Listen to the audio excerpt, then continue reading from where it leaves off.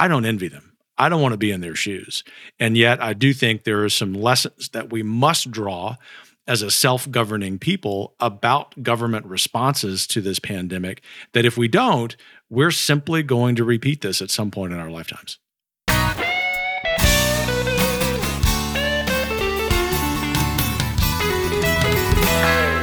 Well, welcome everyone. Hello. Welcome to another episode of What We Can't Not Talk About, the Austin Institute's podcast on the things that are just burning for discussion. With me today, you have two Kevins on the mic. I am Dr. Kevin Stewart, Executive Director of the Austin Institute for the Study of Family and Culture.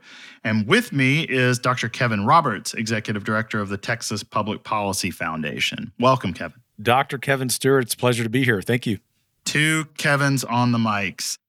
So Kevin Roberts earned his PhD in American history from the University of Texas at Austin, served as a history professor in New Mexico before starting a K-12 school, John Paul the Great Academy, in Lafayette, Louisiana. Then he served as president of Wyoming Catholic College. Both schools have earned national reputation and recognition for their excellence. And then now he is the executive director of the Texas Public Policy Foundation, which, if we may say so, is perhaps the foremost state institution of public policy formation. And their mission is to promote and defend liberty, personal responsibility, and free enterprise in Texas and the nation by educating and affecting policymakers and the Texas public policy debate with academically sound research and outreach. Did I do that right? Gosh, you get an A+, my friend. Well, that's all very impressive, and we're very pleased to have you here today to talk to us a little bit about prudence. So my big worry in talking about prudence is it sounds like a very fusty, old school, matronly sort of word. But what we're really talking about is good decision-making about what to do. That's right. You know, I was thinking today about prudence, having reread some Aristotle in the last couple of weeks. And when I see the word prudence, I think of being in a Jane Austen novel, which as a middle-aged guy doesn't necessarily make me smile. But in fact, prudence is something that for those of us who work in government and policy and politics is in a lot of ways the virtue of virtues.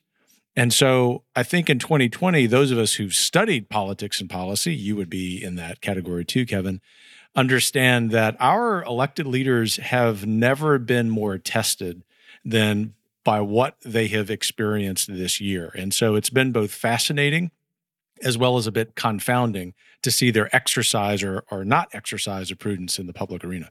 Yeah, so that is really important. So this podcast is a follow-on to Kevin Roberts' lecture, which is available on our website and our YouTube channel. So there he will expand more fully on all the parts of prudence with respect to politics. But so it's clear that's what we're talking about is prudence in our political leaders. I want to dive right into some of the details. We were just talking, as often happens with podcasts, some of the best things that could have been in the podcast are actually the comments before the mics are on. But we were just talking before this about the unenviable position that a lot of our leaders have been in with respect to the issue that everybody out there knows we're going to talk about if we're talking about politics and prudence in 2020, and that is this pandemic. And how, because the political leader's job is to have responsibility over the whole community, that requires taking into account all the variables.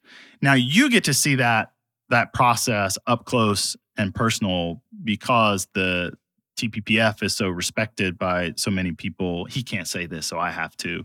Up and down, both. It'd be imprudent of me to say that. That's right. That's right. At both the state level here and at the federal level. So talk a bit about the difficulty, like what the decision making actually looks like from the inside, as far as like the volume of data that was being thrown at people, the contrary advice they were receiving. Go through a little bit of what these decisions actually look like for our leaders. You bet. And it has been a privilege to be in the middle of that, serving on Governor Abbott's strike force to reopen Texas. And so I have had the privilege of getting a firsthand view at all of the competing data. And it's competing data because you have on the one hand epidemiologists, of course, doing their job saying we've got to slow, if not stop, the spread of this virus.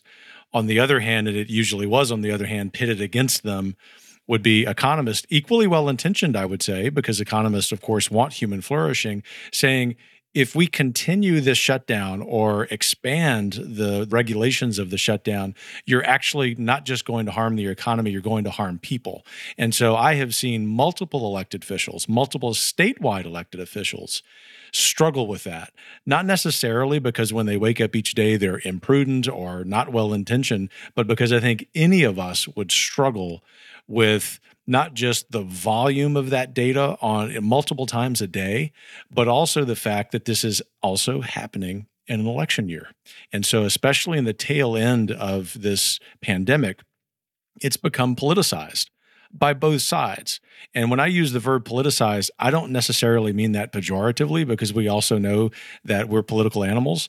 But the reality is that that has added in the last month or two, especially for governors in particular, mayors in particular, a real level of frustration that I know many of them have struggled with. And so I say that as a little bit longer explanation for the short caveat I often mention when I'm offering some constructive criticism of their leadership, and that is, I don't envy them. I don't want to be in their shoes.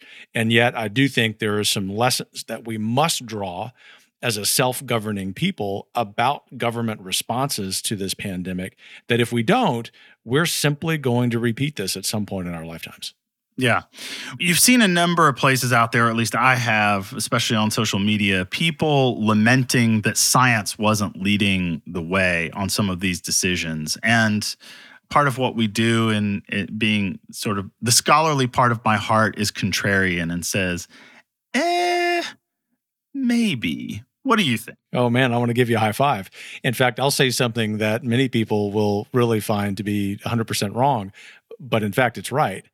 Science was doing too much of the leading, because it's, and I won't go into some other examples where I think that's true in modern life, but we have this tendency in 2020, and some of our elected officials have really been prone to it, to assume that because someone is an expert, even in epidemiology, that they're really good at weighing all of the factors that Aristotle would remind us go into practical wisdom. When in fact, the person who can best weigh all of those competing factors is the elected official. That is implicitly and explicitly what the majority of voters were thinking when they elected him or her.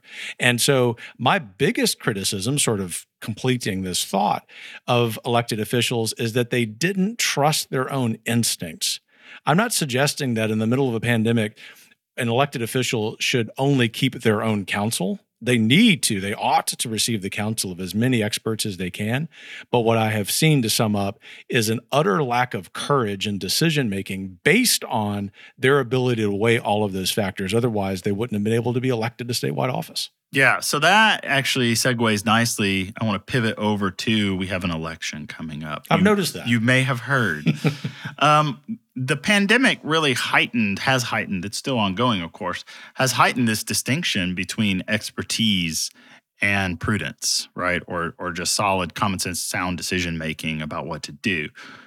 If it's not subject matter experts that voters should be looking for in choosing their leaders up and down the ballot, given what you've seen this year, and I'm not gonna have you name names. Thank you. But you've seen some good leadership and you've seen some bad leadership. You've seen some prudent decision making and some imprudent decision making.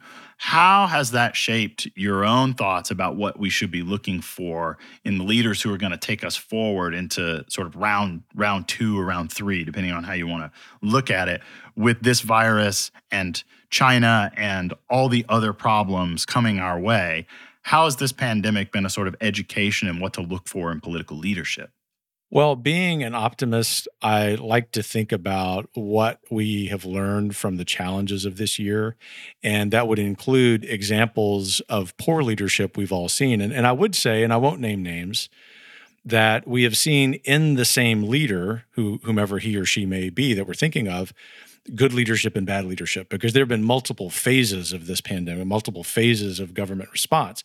But I'm reminded, I think this is the lesson to get to the heart of your question, that Aristotle would say that one of the best qualities of leadership, in fact, the best quality of leadership, is the virtue of magnanimity, putting the common good above self-interest.